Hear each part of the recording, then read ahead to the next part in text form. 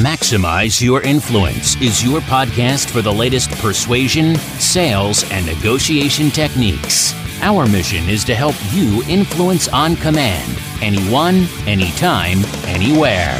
Your host is the author of Persuasion IQ, Laws of Charisma, and the best-selling book, Maximum Influence. Now, your host, Kurt Mortensen. All right, welcome back to Maximize Your Influence, where we spend time talking about persuasion, motivation, influence, sales, leadership, self-persuasion, because we all persuade and influence for a living, things we should have learned in school. Give you a few tools for your toolbox, since most people only have, 4 or 5 persuasion tools. Let's get more tools, be more persuasive, make more money, be more successful, and change the world while we are at it. Kurt Mortensen here. This is podcast 336, and we're going to take a dive today on how to be more persuasive on your webinars, on your online meetings, on your Zoom calls. Hope everyone had a good week. Hope things are starting to get a little bit more normalized for you with this crazy virus, strange world things happening. Who's telling us the truth? Who knows? But hey, I did have an anniversary this week. Thank you very much.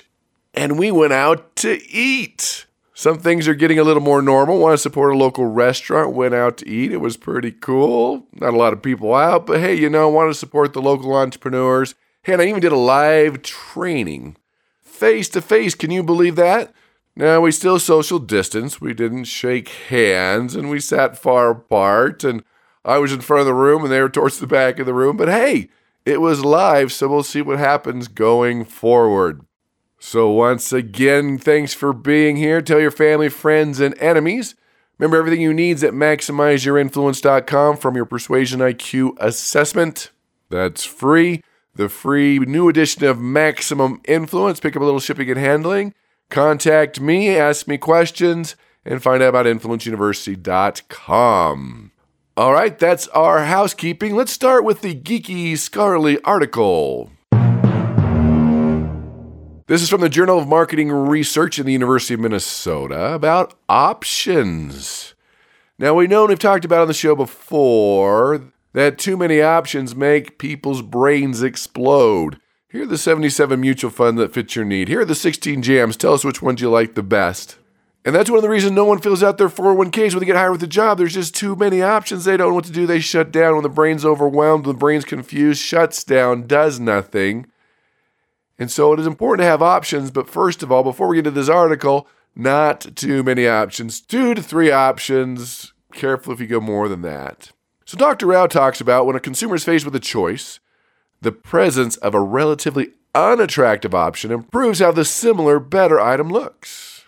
So volunteers had their brains scanned while they made choices between several sets of equally appealing options, as well as a choice set that included a third, somewhat less attractive, I'll add strange option. So overall, the presence of an extra just okay possibility systematically increased preference for the better options. The fMRI scans show that when making a choice between 2 equally preferred options, subjects tended to display irritation because of the difficulty in the choice process. So basically, when they saw 2 things, couldn't tell the difference. They seemed pretty equal. They didn't know which one was better. It actually hurt their ability to make a decision. So what happens when you add a third choice that's not so amazing? They found that the presence of that third option that was just like, okay, whatever, I'm not going to choose that one, made the process easier, the process of choosing easier and more pleasurable. So when considering these 3 options, the buyers displayed a decrease in activation in the amygdala. That's the area of the brain associated with negative emotions. That's the thing that taints everything with emotions. That's the thing that makes us feeling creatures that think. So bottom line, when you show people 3 things, 1 cool choice and 2 not so cool choices, they don't have to think very hard. They follow their instinct. It's simpler, it's quicker, and they say that one. But when there are 2 items to choose from, people hem and haw, and they might do it forever. That's when you get all think about it. I'll come back later, I'm not sure, because they don't know. A confused mind says no, an overwhelmed mind says no. So they love the science of 3 choices. I mean, it's really 2 choices, but there's 3 there, and there's just one that just comes out, and you're like, duh, this is the choice. Another thing they've tested, and I've seen this before in different studies, where people just have 3 options, but then they get rid of the lower price item and just add a higher price item, and everyone tends to buy the ones in the middle. So they say choice 1's a nice option, which is about a 7 on the 1 to 10 scale. Choice 2, a great, unattainable, expensive option. That's 8 on the choice scale. And then the choice 3 is an unattractive, lame, undesirable option, 3 on the 1 to 10 scale. So the study found that retailers interested in helping ease the pain of consumer decision-making may introduce decoys, loss leaders, or other products similar to the ones they really want to market. It'll make the focal product look more attractive. So when a consumer has 3 choices, the unattractive third option makes it easier for them to decide. So if you're not selling a lot of your most expensive item, add an even more expensive item and you'll sell more of that. If you are giving them options, add a dumber option to make it easier to choose. And let me add, when you use options, people feel more autonomous, like they're making a decision. You don't care which option they choose. Make sure they all win for you. If they choose the most expensive one, great. If they choose a different one, great. You're still persuading them. You're still making the sale. Options can be powerful, especially when you're dealing with someone that's very resistant and they make decisions and they don't want to be pushed into a corner. Hey, let them choose. Even teenagers, you want to take out the trash or do the dishes, do something, let them choose. They feel autonomous. So this is a win-win all around. They feel autonomous. They feel like they're choosing. And now you know if you add 1 or maybe even 2 dumb choices, it's easier to choose the best option. There you go. That's our geeky article of the day. Let's get into the persuasion blunder. Don't. Now that would be me. I have a huge blunder this week. So as you know, we're going to be talking about webinars and Zoom and Skype today and being more persuasive. And I've been testing out different formats, different versions. In fact, I got a nice whiteboard in my office. I had to tilt the whiteboard down about 10 degrees so the lights wouldn't glare off it. So I'm going to get it done, work through it. So I was bouncing between sharing the screen, doing some PowerPoint, and then doing just face-to-face writing like I would in a classroom on a whiteboard. Well, I was talking about 7 keys to rapport, the science and art of rapport and connecting and likability. And one of those is optimism. It's one of the traits of charismatic people. It's one of the ones I found out doing research for the laws of charisma. Well, hello, blunder. And I've spelled this word I don't know how many times. I've typed this word I don't know how many times. And so I'm going down and I wrote optimistic without the letter P. So it's optimistic. If that's not even a word. But as you know, when someone misspells something or their zipper's down, there's something in their teeth and no one says anything, their brain is stuck on that. And I kept going. I didn't even notice it till later on when I was looking at the video. Now, I was able to fix it in post-production. There's some magical ways to do that. That's probably for another podcast. But hello, be careful. I don't know why my spelling's getting worse. I don't know why I missed the P. I mean, hello. That's a no-brainer. I know how to spell this thing, but I spelled it wrong. And of course, there's judgment. And of course, people get stuck on it. And of course, I looked lame. I'll take the blunder. I did it. I made the mistake. I wish I would have noticed it so I could own up to it. I'm happy to own up to my mistakes, but I never even noticed till the whole thing was done. So be very careful with your PowerPoints, when you're doing your webinars, whatever you're doing, that everything's spell checked. And this is not the first time. I've been guilty of this before, but we need to get better with that because some people, that just destroys your credibility. Some people don't care. Some people will laugh and chuckle. Well, I don't know what happened. I'll have to check my emails to see what people thought about my misspelling of missing the letter P in optimistic. So I'll take the blunder. I'll do it. I'll make mistakes. I'll own up to it. And it's something I've learned before. But when you're multitasking, writing, and being recorded, and working with it, and taking questions, sometimes you miss some of these really important things. So let's talk about, in this strange time of virus and corona and staying at home and working at home and being more digital and the life with Zoom, Skype, webinars, how do you make those things more persuasive, more engaging? Because we used to persuade a lot more face-to-face.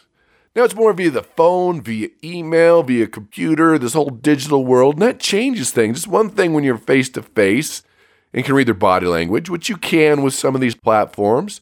Sometimes with the phone, email, you're just like, I'm not seeing it, I'm not feeling it, I really don't know what's going on. So I don't know what the new norm is as far as face-to-face, going back to work, my live seminars, I don't know. We'll have to see how that plays out.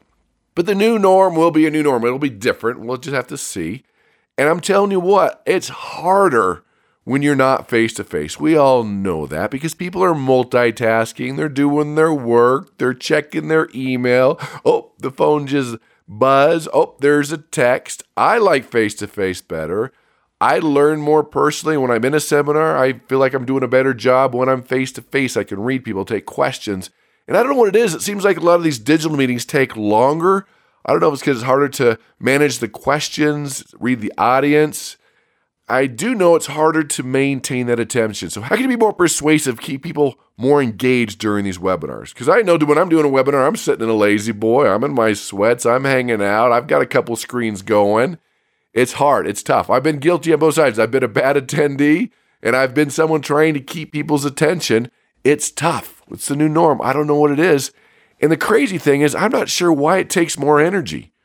Yet I'm sitting in a lazy boy, not always, in my sweats. The other day I mentioned that I did 2 4-hour webinars, then another 2.5-hour college class, all digital, all online, and it wiped me out. That was a lot more energy than face-to-face. Not sure why it does that, but it is. Maybe because there's more things happening. When you're face-to-face, you're just there with the audience teaching. When you're online, there's other things happening. There's questions coming in. There's digital content. You're switching around doing different things. Not sure why. I'll research it and let you know. So there's different types of these webinars. There's GoToWebinar, Adobe Connect, WebEx. Those are usually used when you're just sharing a PowerPoint type presentation. There's some overlap here. I'm just generalizing. They're all starting to do almost basically the same thing, but they all do have their specialties. Then there's things like Join Me or ScreenLeap that you're just sharing your screen with one person. You're doing a presentation one-on-one. You don't need the bigger formats like GoToWebinar or WebEx or Adobe Connect. Then, of course, Skype and Zoom. Skype was usually used just for your screen, but of course you can see the other person for smaller meetings. The big trend really taken off now is Zoom. That's what I use for college courses where you can see all the students and you can see them raising questions. You can see them laughing. You can see them being engaged, and I do require that their camera has to be on. And that changes everything. That increases the interactivity to where they know they're being watched, the camera's on. Now, you're just listening in, the camera's off. Man, people will play. I've done the same thing. When it's a webinar I'm not too sure of, I make sure the camera's not on. And I might even use a fictitious name because I don't want them to know who I am and that I'm not really listening. I don't really like to say that because that's a terrible attendee, but sometimes you just want to listen in the background. But I'm talking about how do you make that persuasive, engaging, keeping people involved webinar online digital meeting. So let's talk about it. So first thing we need to talk about is the background. What is behind your camera? Even if you're just sharing your screen, what is on your screen? What software do you have launched? What do you have sitting on your desktop, on your computer? You might want to keep one side that's clean and that's the side you share. And then if you're doing a Zoom type call, what's behind you? I typically use a whiteboard or I have a series of bookshelves in my office as a backdrop. So maybe I'll look smarter, but it's a decent backdrop. So be careful, look behind you and maybe even lock the door. I know when my kids were really young, okay, I'm doing a webinar, everyone stay out. I'd lock the door, but fast forward 30 minutes, bam, bam, bam, bam, Dad, your door's locked, Dad, during the webinar. This is when they're really young. We had to work through that a few times. So if there's kids at home, and you can look at countless YouTube videos of someone walking across the screen in their underwear, someone burping in the background, things happening. You've heard this, but it just happens. So lock your door if you need to, dress up if you need to, look good, maybe even put some pants on. I don't know if you got that guy on ABC News who was doing an interview at home and he was social distancing and he had a suit on except he had shorts. And hey, I'm guilty of that too. I'll have a suit jacket on with shorts. It's cooler. It's nicer. I like it. Nobody sees it. But every once in a while, you might move or something will happen and someone sees your shorts. I'm sure most people don't care, but at least wear shorts. Don't be in your underwear or other things. So watch what you're wearing. And remember, too, you're always on it, especially with the Zoom technology. You think you're lost in the shuffle, but people can scroll around and check you out. And we've seen some strange things, people picking their nose, and we'll stop there. Sounds in the background you don't want to hear. Whatever it is, just assume you're always on and they can see you unless you've turned off your camera. Okay, so you've taken care of your background and you. Then what about you? This takes energy. So did you sleep, get some fresh air, get something to eat? Maybe you need a stand-up. Sometimes I'll stand up and deliver a presentation. Maybe you need a little Red Bull. I don't know what it is, but switch it up, change it up, do some different things. That's why I'll do some whiteboard. Maybe I'll do some PowerPoint. Switch it up. You've got to be on target. You've got to be in the zone. You've got to be in the right state to deliver this engaging, persuasive, influential presentation. So those are some foundational things, but let's talk about more engagement. There's things you can do before you even start. One of the things that I do is just for sticking around, give them a free audio, a free video, or report, something that's really cool, something they like, something that'll really help them out, something that'll prove my worth to them, just something free for sticking around for the whole presentation. And if you're using this for marketing, there are ways for you to see where people are dropping off, where they're hanging up. And if you're losing 50% of your people within a couple minutes, you know you need to switch things up. So give them something for sticking around. And in the first 5 minutes, come in maybe 5-10 minutes early and just start talking to people and introduce yourself. And maybe start with a story and welcome people and let people know what they're going to learn, how it's going to change their life. Make sure they've printed out whatever they need. I'd also recommend maybe a pre-video or a pre-assignment, something they can do to get engaged, to get involved, something you can do ahead of time to prove your worth. If it's marketing, webinar, or Zoom, or whatever it is, maybe that pre-video, or maybe it's a auto-response sequence through email that's letting them know what they're going to learn, what's happening, how to get prepared can also help. And when you launch, you've got to manage expectations right up front.